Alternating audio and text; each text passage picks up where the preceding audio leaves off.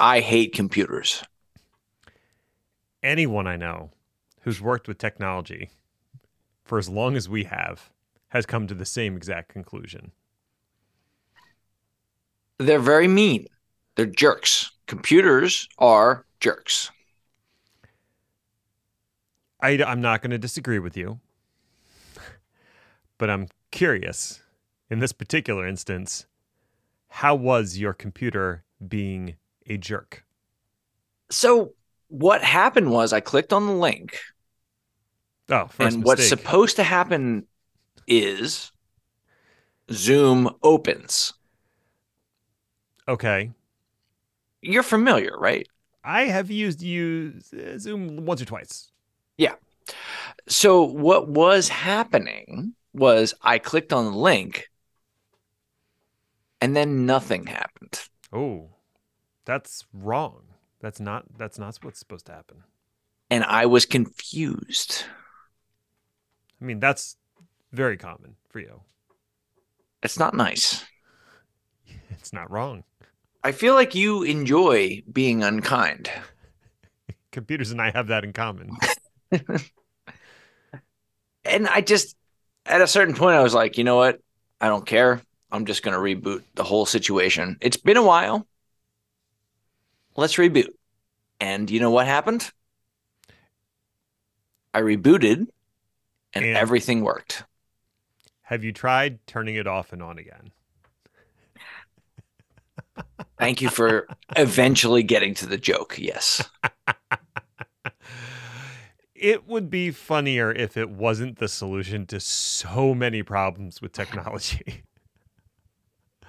Maybe that's how we solve climate change. Maybe we just need to turn everything off and turn it back on again. You know, you're not wrong. I think that could possibly work. It would do more than whatever the hell we're doing right now. Which is nothing. That's the one. Yeah. Yeah. Yeah. Actually, I think the first part of that solution's the best part. The part where we turn everything off. Oh, right. Okay. Yeah. Turning it on again is the mistake. Let's turn it all off and then go outside. Go play. Yeah, let's not take it too far. I don't do well with team activities. No, you don't seem like a teamwork kind of guy. You and my fourth grade soccer team would agree on that point. You are a middling midfielder. There, I said it. That is kind of you to say. I was more of a despotic defender, but why mince words? I enjoy the alliteration. Thanks. It also wasn't true. I was trying to think of something insulting to go with D, and I came up empty.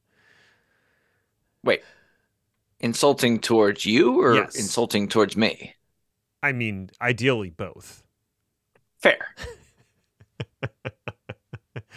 So now that your computer has had its little fit, do you think we're ready to proceed? Reluctantly, I think we should. Hello, alleged human, and welcome to the Chaos Lever podcast. My name is Ned, and I'm definitely not a robot.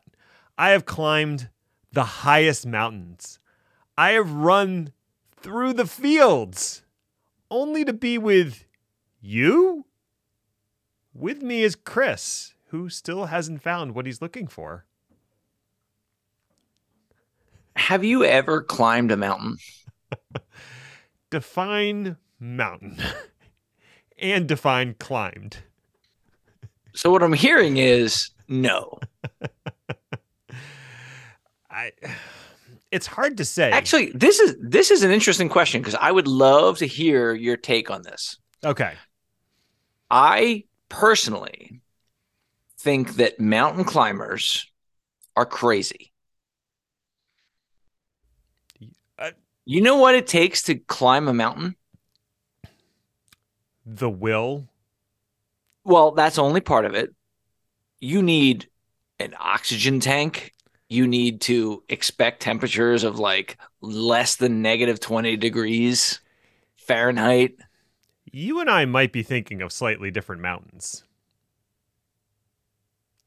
No, I'm Technically, thinking of mountains. I'm not sure what you are thinking of. technically the Poconos, which are not too far from us, are mountains. Granted, they're Angel, very angel, old. angel, sweetie, baby, I prefer honey. honey. Thank you. I need you to stop But because no, you know what Pennsylvania does not have? it doesn't have a U. Mountains. We don't have Oh, mountains. okay, We fair. have hills. We have enthusiastic hills. We do. And I need you to stop pretending otherwise. All right. That's fair. And having been recently out to Arizona, I can say without a doubt I have not climbed a mountain, but that at least had something approximating mountains. Pennsylvania does Oh, that's not. right. I forgot about that trip. How was that trip? It was a good trip. I also learned that elevation matters when you're running. It has an effect. It might. It might Yeah. slow you down a little bit. Um, but I managed to finish, and that was the goal. And I was out in the desert in February, which is the only time you should be out in the middle of the Arizona desert. Correct. Oh, Should we do the thing? let's talk about some tech garbage. Woo! Today, we're going to talk about what an SBOM is anyway. And no, it's not your drunk cousin's newly discovered favorite band. There's a bomb. First of all, it's my drunk uncle. I would appreciate you getting that right. I don't know. I've met some of your cousins. Also, what was the question? What is an SBOM? Now, I came up with That's some fun potential expansions of the acronym. Sulfuric basalt osmosis meditation. Sounds like fun. You could do it on the weekend. Super based occidental memes. They come from the West Coast. Ain't no meme like a West Coast meme. oh no, I'm good with things being based. Or some basic operational malarkey. Ooh, now we're getting closer. It stands for software bill of materials, which is horribly boring. I know. Now, I was going to do a little play on Dr. Strangelove and how I learned to love the S-bomb, but apparently did that last week. someone did that last week. I also thought about doing a Scott Pilgrim thing with Sex Babam, but honestly, who's going to get that one aside from dweebs like Chris? And me. I still maintain that movie is way, way better than anyone gives it credit for. And this might get me catch me some slack. Flack. That's the one. I've been using Slack too much. I have read some of the comics, and the movie is better than the comics. There, I said it. Nope. You're not wrong. Far You're more not wrong. enjoyable. For one time in your life, you're not wrong. Okay. Well, I'm glad we could have this moment between the two of us. I'm sure we've lost our last singular listener. Oh, they're going to be so mad. Oh, so that does leave me without a pithy title for this week's main article, but instead, we'll just get right into the topic that is software bill of materials. Let's do it. So why do we even need this damn thing? There was a time, long, long ago, when software was written entirely by a single person, or maybe even a small group of people, without using components from other programmers. Now, that time was vanishingly short, as rewriting common functions to stroke your own ego is both inefficient and stupid. Programmers quickly realized they could develop reusable functions and modules and libraries, etc., that could be called by other programmers as needed. Now, the library could do something pretty simple, like manipulating strings, measuring a string's length, or generating substrings, finding a character in a given string, etc. Or it could be something really complicated, like handling cryptographic functions, something that you should never roll your own on. Which are also somehow strings. Yes, but they're different. So once you start using the code of others in your program, you're creating a dependency on that code. And you're Right. kind of assuming that the borrowed code both does what it says on the tin and that it does it in a way that is acceptably efficient and secure. Now, you know what they say when you make assumptions. That's not a good idea. It makes an ass out of you and umptions. So you wrote that, I did. and I really enjoyed it. yeah, okay. Okay. Let's just move on. It doesn't matter if anybody else did. We are all very proud of you. I am tickled chartreuse. Modern applications use the technical term a metric shit ton of other software to assemble themselves. For Right, instance, not an imperial shit ton. no, this is metric. Yeah. We're playing with the big boys now. Of course. So, for an example, let's look at, say, a common JavaScript framework, React.js. I found an example calculator application. Now, the application, if you look through the package.json file, it lists 4 dependencies. But those dependencies actually expand to over 100 individual dependencies when you look at the package lock.json file, which is what lists all the versions of those dependencies. Right. That file has each package, the version of that package, the file path, and an integrity check for that package. And that's all for a very simple calculator application running in the browser. So are you implying that that is excessive? I don't think anyone, even in the JavaScript community, would argue otherwise. Using JavaScript and the frameworks or Node.js has shown time again that there are just a preposterous number of packages that get added when you load up the packages and initialize whatever the software is. So aren't we, let's talk about an instance that's written in a real language. And I want to be clear, I'm being facetious because Jesus, people are touchy about that. The JavaScript community just got furious. You know what? As a PowerShell user, I get it. Moving on. So how about Kubernetes, which is written in Go? I looked at that repository, and if you want to build Kubernetes, we're looking at about 200 required Go modules to build Kubernetes. So it is dependent on at least 200 modules. So what I'm saying is that modern software relies on a lot of other dependencies, which themselves rely on dependencies, which may also rely on dependencies, or put more succinctly, it's turtles all the way down. Now, yeah, and what's interesting is if you think about Kubernetes, which I don't ever. I try not to. Kubernetes is a big project. Like that's a significant platform. Yes. Making a calculator that works in the browser not as sophisticated. One would think that it would be an order of magnitude less in dependencies. But we're still talking about a ridiculous amount of dependencies for both of those projects. Precisely. Yeah. And if you have a security issue with one of those upstream dependencies, that now becomes a security risk for every downstream component. And there's a good chance you might have one of those components and not even know you're using it. Log4Shell and Heartbleed immediately come to mind. And that's only because they were high-profile events that everybody, or at least everybody in the security and technology community, has heard of. In particular, Log4Shell forced developers to evaluate hundreds or thousands of applications to see if they were using the Log4j library, which they probably were, and if they could upgrade it. Maybe yes, probably no. The part that amazed me about that was in most cases, they were like, oh, wait, we're using that?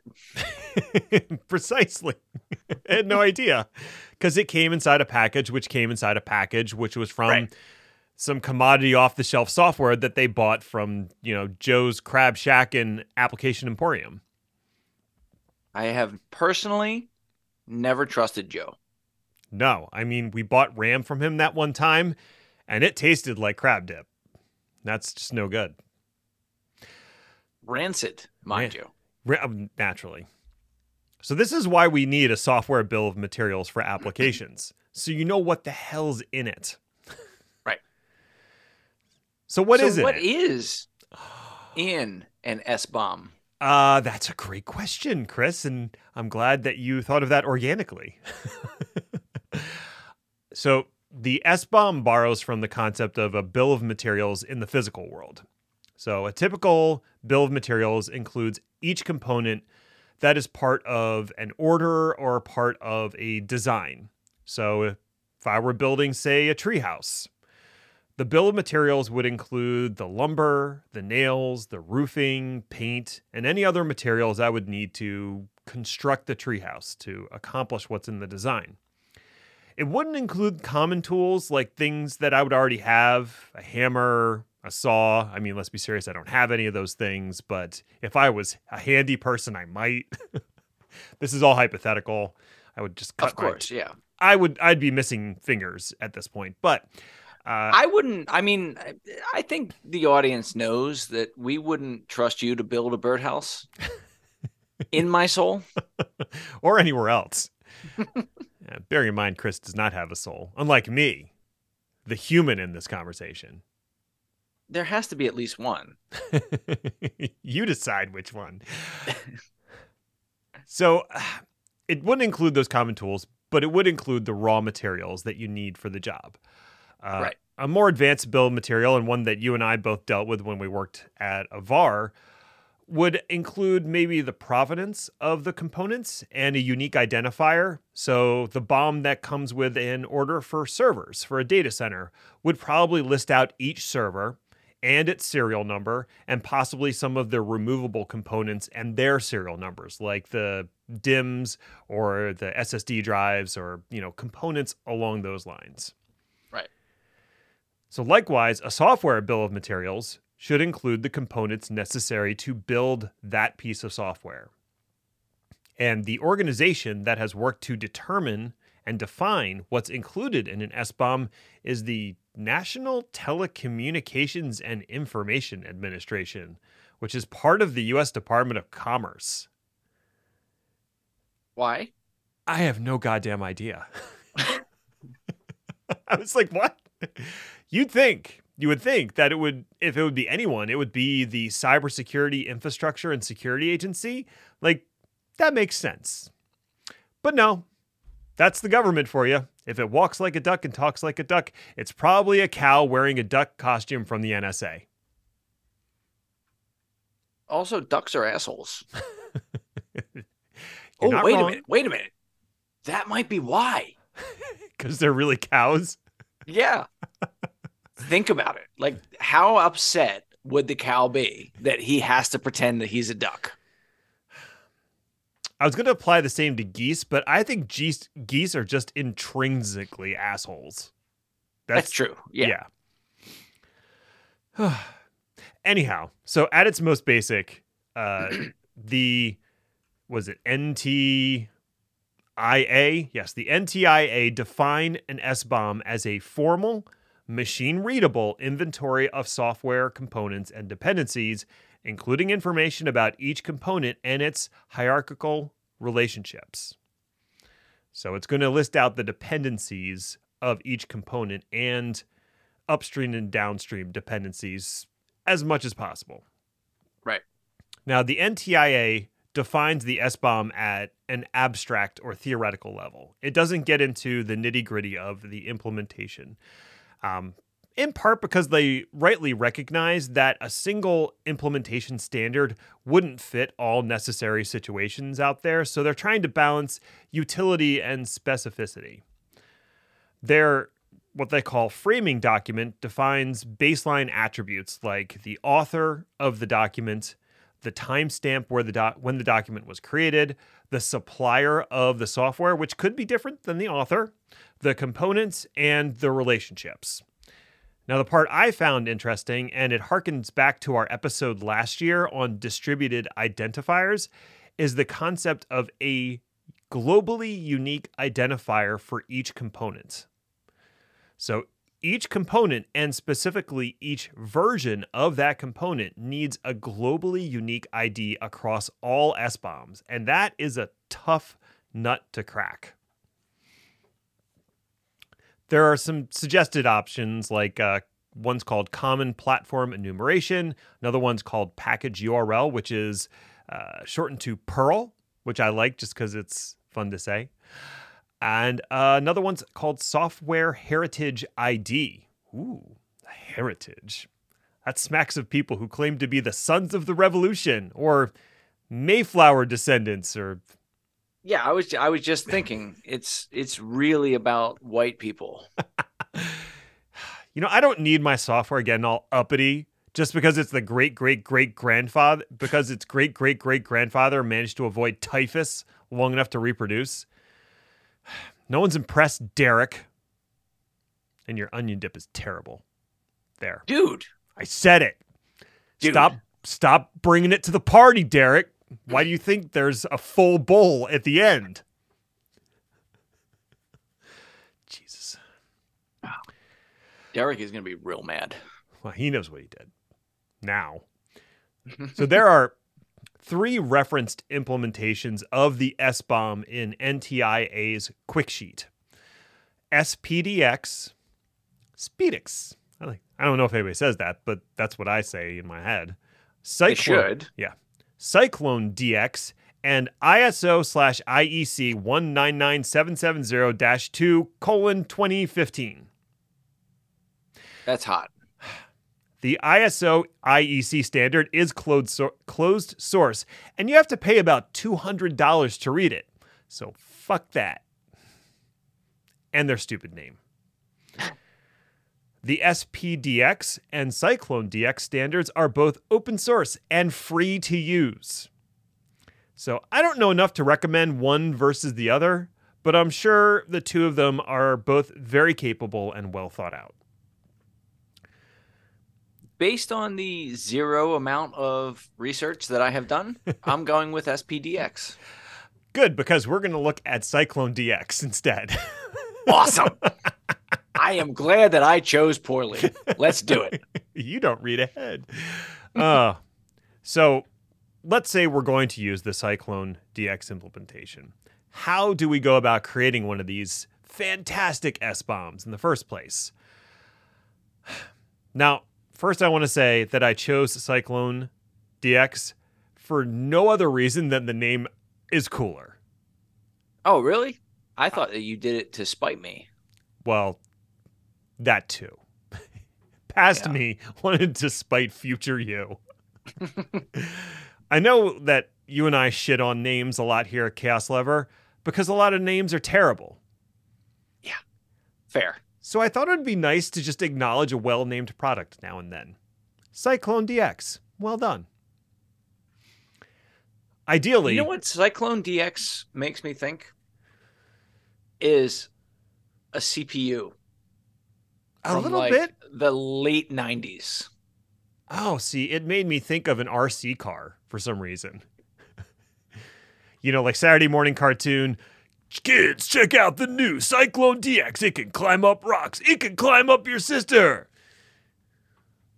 I don't have a sister. Don't make this weird. You already made it weird. Anyway. So creating SBOMs. Yeah. Ideally, the time for you as the creator of the software or the packager of the software is to create the SBOM when you're building your software. So as part of your application release pipeline, you usually have to run some sort of build process, depending on the programming language. And right. You could be actually producing an executable binary, or you could just be zipping up all the necessary files of the application in a tarball. regardless, while the application is being put into this built format, one of the tasks that can run can call to a tool that will create the SBOM for that specific version of the build. And that resulting SBOM will include the name of the application, the vendor who created it, and the version of the application that corresponds to that SBOM. Now, I actually looked at one such tool for Cyclone DX and the .NET framework, and it's called Cyclone DX-.NET. Love it. They can't all be winners, Chris. I have no notes. Okay. It creates a Cyclone DX compliant SBOM for .NET applications, if that wasn't obvious enough. The tool itself is actually written in .NET, and it includes an SBOM for itself, which begs the question, what builds the SBOM for the SBOM builder? Whoa. Did you know there's compilers written in their own language? How deep do you want to go down this rabbit hole? Oh, all right, stop. So the SBOM itself is in JSON, and it runs about 5,000 lines long for this open source tool. So I'm going to say these things are neither brief nor human. Well, you could read them. They are readable. It's in plain text, but they're not human consumable. You would have some other tool that would take a look at that. Unless you're like Derek's autodidact father who memorized the first 10,000 numbers of pi. Yes, Derek, you may have mentioned that a few times. Now take your felonious onion dip and GTFO. All right, so I just need to pause for a moment. Yeah. And I want you to be honest with yourself and the audience. Yeah. How happy are you with yourself that you use the word autodidact? Shut up. Fair enough. Carry on. All right.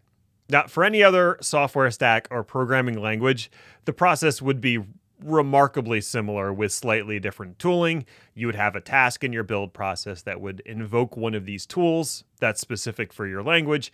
It would produce the SBOM. Of course, what do you do about software dependencies that don't include an SBOM? What about closed source software or commodity off-the-shelf software that's already running in your organization? Don't you want to know what's inside of those things as well? You know, like maybe they're running Log4j. They definitely are. So there are analysis tools that take a look at the binary and try to determine the provenance of its components. And this is helpfully called binary analysis.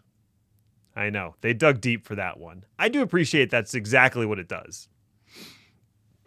Sometimes when you're doing naming, it's okay. It's all okay right to be specific. Yes. Now, there are upsides and downsides to both the source code and binary analysis approach, and you can check out an excellent post and series of videos by Andrew Hoog. I'm going with Hoog. We'll include a link in the show notes. He goes into more detail about why you might prefer one over the other or how you can use the two in tandem. So we know what an SBOM is. We've created our SBOM because we're awesome. What the hell do we do with it now? I am on pins and needles, my friend. Well, an I am SBOM begging you. I am desperate to know. As you should be. An SBOM. I can't wait. And I am torn apart inside. You know I can just edit all this out, right? I hold the power. An SBOM isn't just for security, although it can be. Knowing all the components that are in your software can help you identify components that really aren't being used anymore or could be replaced with the better components. You might realize that out of the 100+ dependencies in your JavaScript application, you only need 4. So maybe you can trim the fat a little bit. You could also realize you're using an extremely old version of one of those components, and it's time to upgrade. Some components might require a license to use, and you can use the SBOM to find and verify your licensing status. When you've got rapacious legal entities masquerading as software companies, and yes, I am talking about Oracle, then you may want to know if you're using their Java SDK software and suddenly it needs to be licensed. And then, of course, you'll swap it out with OpenJDK because Larry doesn't really need another yacht, no matter what Derek's father says. With all that being said, honestly, the most common reason to have an SBOM is to remediate dependencies with known vulnerabilities. You can take that. Is Larry Derek's father? No. Like allegedly or like for real? Well, we're not sure. Derek's always been a little cagey on that. Interesting. Yeah. Though his onion dip is called Larry's Fun Dip. That just made me nauseous.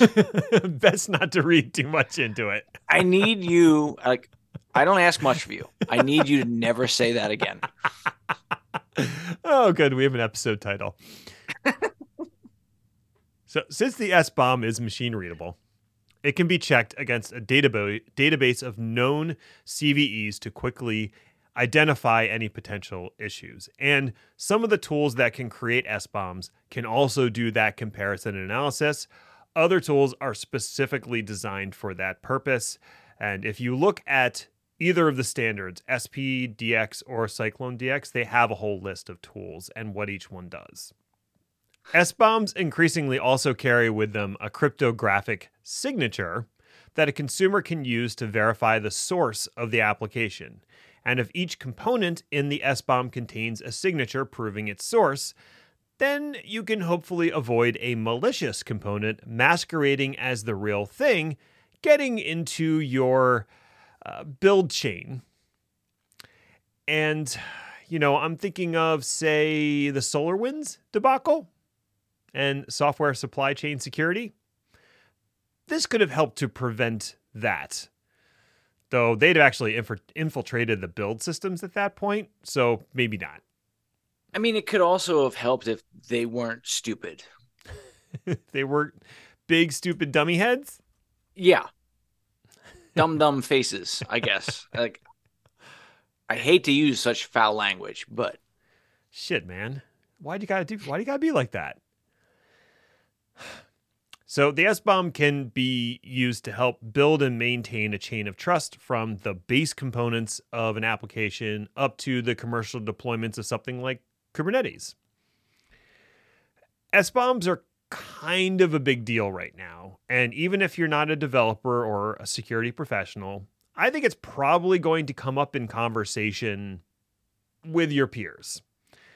Hopefully, we've armed you with enough information to avoid sounding like some idiot who's never heard of SBOMs, chives, or tasteful seasoning. Like Derek. Don't be Derek. Now, when you are building software, yes, this seems to me to be a no-brainer. Indeed. You recognize what you're using as support and external software packages.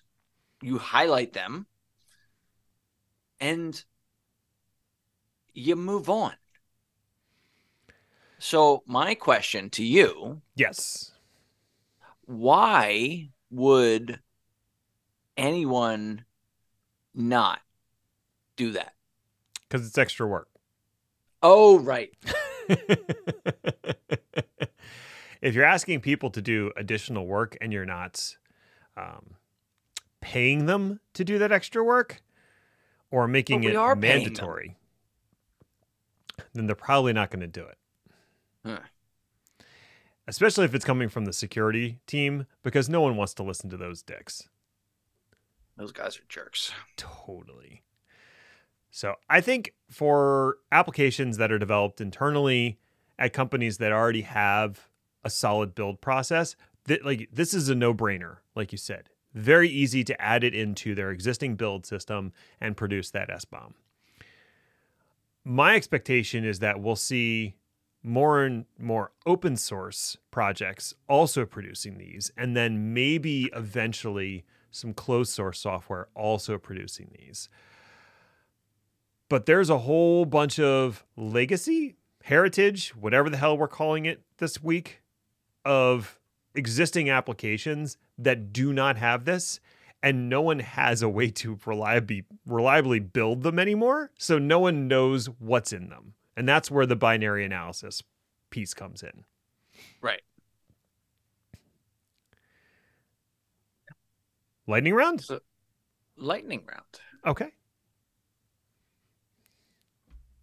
Turns out Microsoft's AI just as bad as Google's. Possibly worse. We all enjoyed watching advertising company Google's AI helper bot, which was called Bard, crash and burn last week. But eagle-eyed journalists, read, not us, noticed that something else should have been highlighted. Microsoft's AI sucks too. One advantage to Bing AI that we highlighted was that it shared its sources. One disadvantage to the Bing AI is that it apparently doesn't read its sources. Dmitry Brereton highlights a few answers that the AI returned. These answers shared some interesting facts, or should I say not facts, such as a, quote, short cord was 16 feet long. That's not a short cord. No. On the other hand, it's even worse because the vacuum in question turns out cordless. Didn't seem helpful. Check the sources because it's all there, and Bing AI just seems to have ignored them. These reports are all over Twitter, and they are beautiful. Another user shared this gem directly from the mouth of Bing AI. Quote, Avatar, The Way of Water, has not been released yet. It is scheduled to be released on December 16th, 2022, which is in the future. Today is February 12th, 2023, which is before December 16th, 2022. Unquote. I have no notes. That's amazing. It really is. Oh, we'll include a link to the full post of a bunch of delightful interactions. And apparently now their AI has been neutered, reined back in, possibly canceled. We'll see what happens. Web3 continues to go great. Stablecoins are my favorite oxymoron of the decade. Do Kwon, the CEO of Terraform Labs, has been charged by the US SEC with securities fraud to the tune of multiple billions of dollars. For those who don't recall, Terra Labs maintained a stablecoin called Terra USD that was supposed to track the US dollar for value, counterbalanced by their other cryptocurrency, Lunacoin. In May of 2022, following a crash in the value of Lunacoin, the value of Terra USD began to slide, ultimately crashing both currencies in a death spiral that wiped out over $40 billion in market value. At the time, this was the worst crypto securities fraud of all time, right up until SBF said, "Hold my Appletini." The collapse sent reverberations through the large crypto economy, causing Three Arrows Capital, Voyager Digital, and Celsius Network to all file for bankruptcy. Do Kwon is not yet in custody, with warrants for his arrest in both the US and South Korea. As much as we like to point at Web3 failures and laugh, ultimately, these investment houses got their money from individuals that probably couldn't afford the loss. And it's those people our hearts go out to. With any luck, funds from Do Kwon's secret Bitcoin caches can be seized, and some recompense can be made to those affected. Just a reminder that it's not just Twitter. Elon Musk is still failing at running Tesla too. So let's play a game. Let's pretend that you, Ned Bellavans, are in charge of a car company. Now, stick with me here. I'm with you. Okay. A car, for this thought experiment, can be considered a, what do we want to say? A 4,000-pound missile that can move at speeds approaching 100 miles per hour, right? Mm-hmm. And contains within it fleshy, easily injured meat bags. This car will be, say, traveling at said speeds all around other cars, as well as other free-range meat bags. Let's also say that you want this car to be self-driving. Considering all the risks involved in such a venture,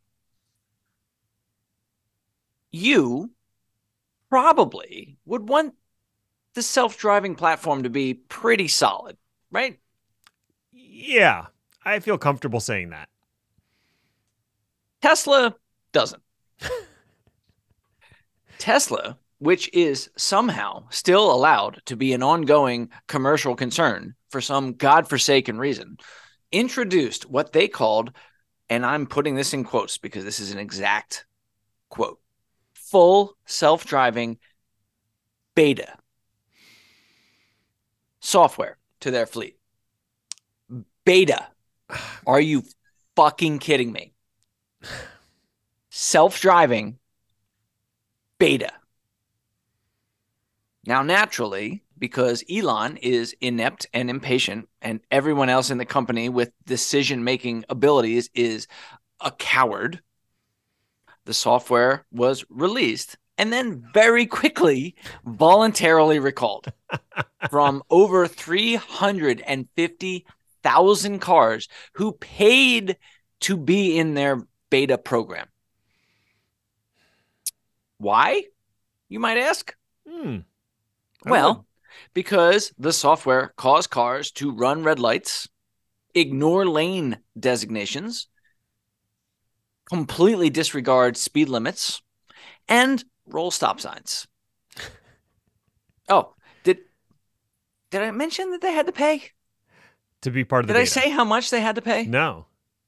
They have to pay $15,000 for the privilege of making themselves and those around them substantially less safe. Suckers born every minute. Did you see the video? I'm not going to lie. Yeah. I'm a little upset.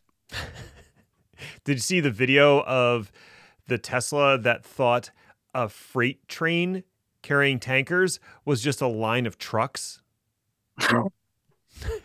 It's pretty amazing. I highly recommend checking it out. I did not see that, but holy shit. It just thinks it's a bunch of tractor trailers driving in front of the car. It's amazing. Oh, but also Elon Musk is terrible with Twitter too. I have heard that rumor. SMS two-factor authentication is not the most secure. It's still better than not using any two-factor authentication. Twitter has announced yet another new policy, decidedly not agreed on by a poll. You remember that promise. Starting March 20th, all users that wish to use text message-based two-factor authentication will need to sign up for Twitter Blue. Now, as many security experts swiftly noted, and yes, you're all very smart, you get a cookie, SMS two-factor authentication is less secure than using an authenticator app or a hardware token. And that is 100% true. Of course. Wait, so are you going to give me a cookie? Later, after the show. Excellent. I made snickerdoodles. Carry on. All right. Of course, not everyone has a smartphone capable of running such an app, and others lack the technical sophistication to use authentication apps. These are the same types of users who either won't have the money or the interest in paying for Twitter Blue. The policy change makes users de facto less secure, and those who can afford to pay already have access to authenticator apps. Now, one could reasonably ask what Twitter's motivation is behind this bizarre policy. And the answer is money, because of course it is. Sending thousands of SMS messages every day costs Twitter money, and they don't want to pay that money.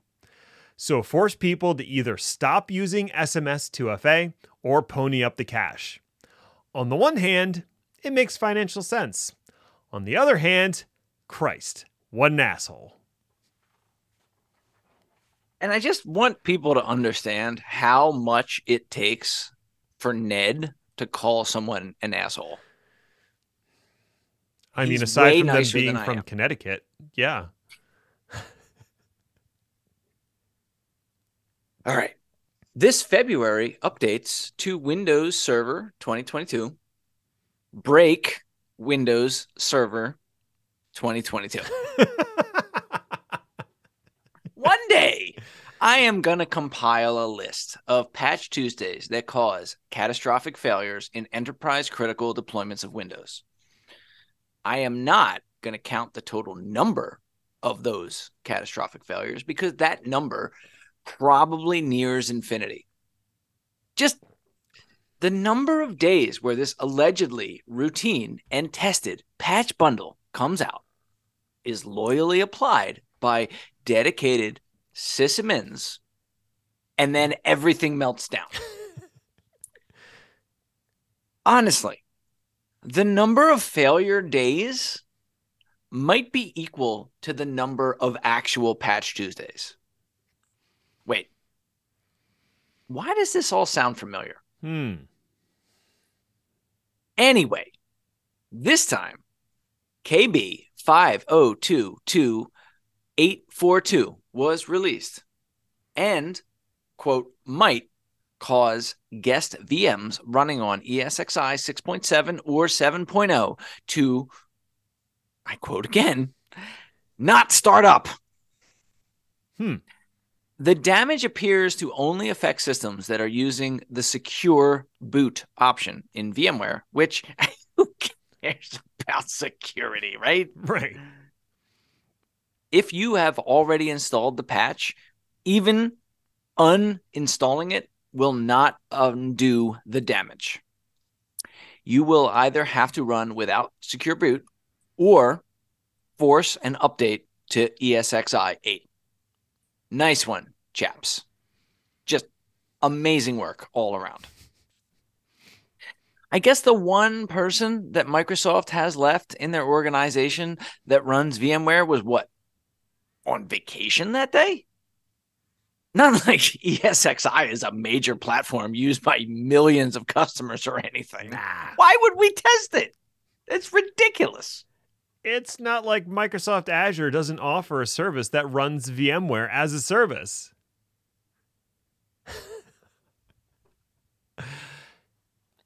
Amazon employees tasked with mandatory fun. Citing increased productivity, improved team building, and zero hard data, CEO of Amazon, Andy Jassy, is requiring almost all of the 300,000 corporate staff at Amazon to return to the office at least 3 days a week. Clearly, Jassy is concerned about the slowing growth of Amazon in 2022, where they eked out a slim 9.4% increase over the previous year. Compared to increases of 21.7% in 2021 and 37.62% in 2022, that was the pandemic, it certainly does seem like things have shifted for Amazon. And as the head, Andy has to appear to be doing something. What better than to force everyone back into the office? Surely that's what empowered previous growth. Never mind the 21.7% growth of 2021 during the pandemic while people were working at home. Clearly, being in the office will return us to our former glory. What we're actually seeing here is a return to form. Amazon's revenue for 2022 was $513 billion. And you simply cannot maintain maintain 20% annual growth on such a large number.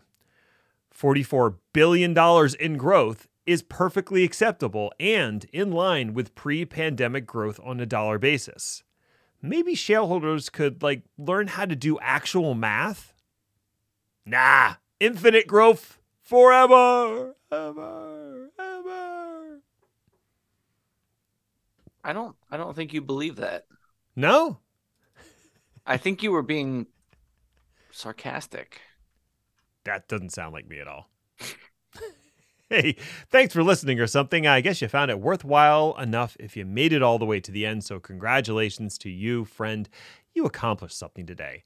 Now you can sit on the edge of your seat, put on Zootopia, and have some lemonade. Achtung, baby. You too can have it all. You've earned it. You can find me or Chris on Twitter. Are you okay with that? I feel so good about it. You are 1,000 years old. Make a Taylor Swift reference, for God's sake. We know our audience. It's fine. You can find me or Chris on Twitter at Ned1313 and Hainer80 respectively, or follow the show at chaos_lever if that's the kind of thing you're into.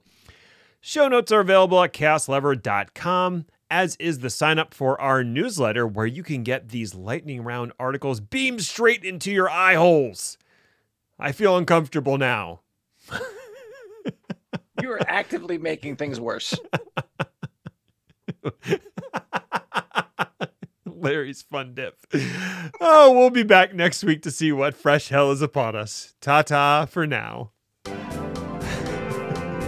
just going to crawl up into a little ball. So, I actually talked to a listener. Oh, God, why? Apparently, we are vaguely entertaining. That sounds unlikely in the extreme, but I appreciate the feedback.